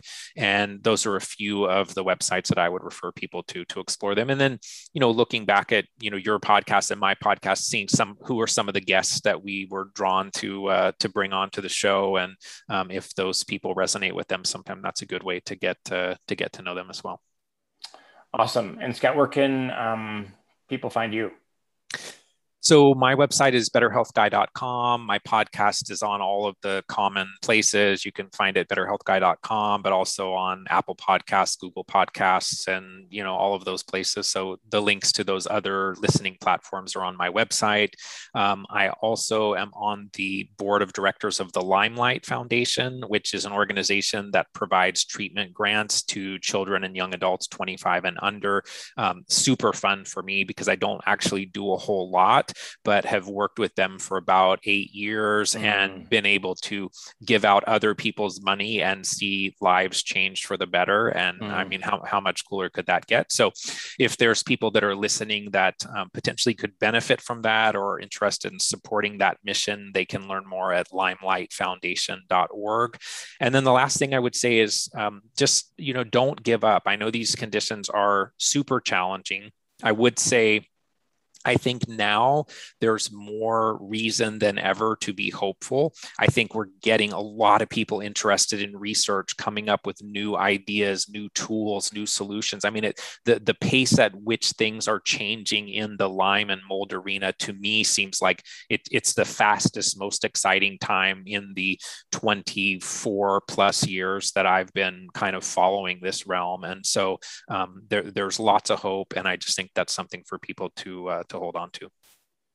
Awesome. Well, Scott, thanks so much for giving us a generous amount of your time today, to sharing your journey and your 11 steps. And I would also echo, don't give up, hang in there, persist, find people that can support you, and, ask for practitioners that can really be a guide, a champion, and your conductor, right? And ask good questions. I've got an article on my website I can link to about how to find a good practitioner. I can also put that in the show notes. So excellent. Yeah, Scott, thanks a lot. Really appreciate you.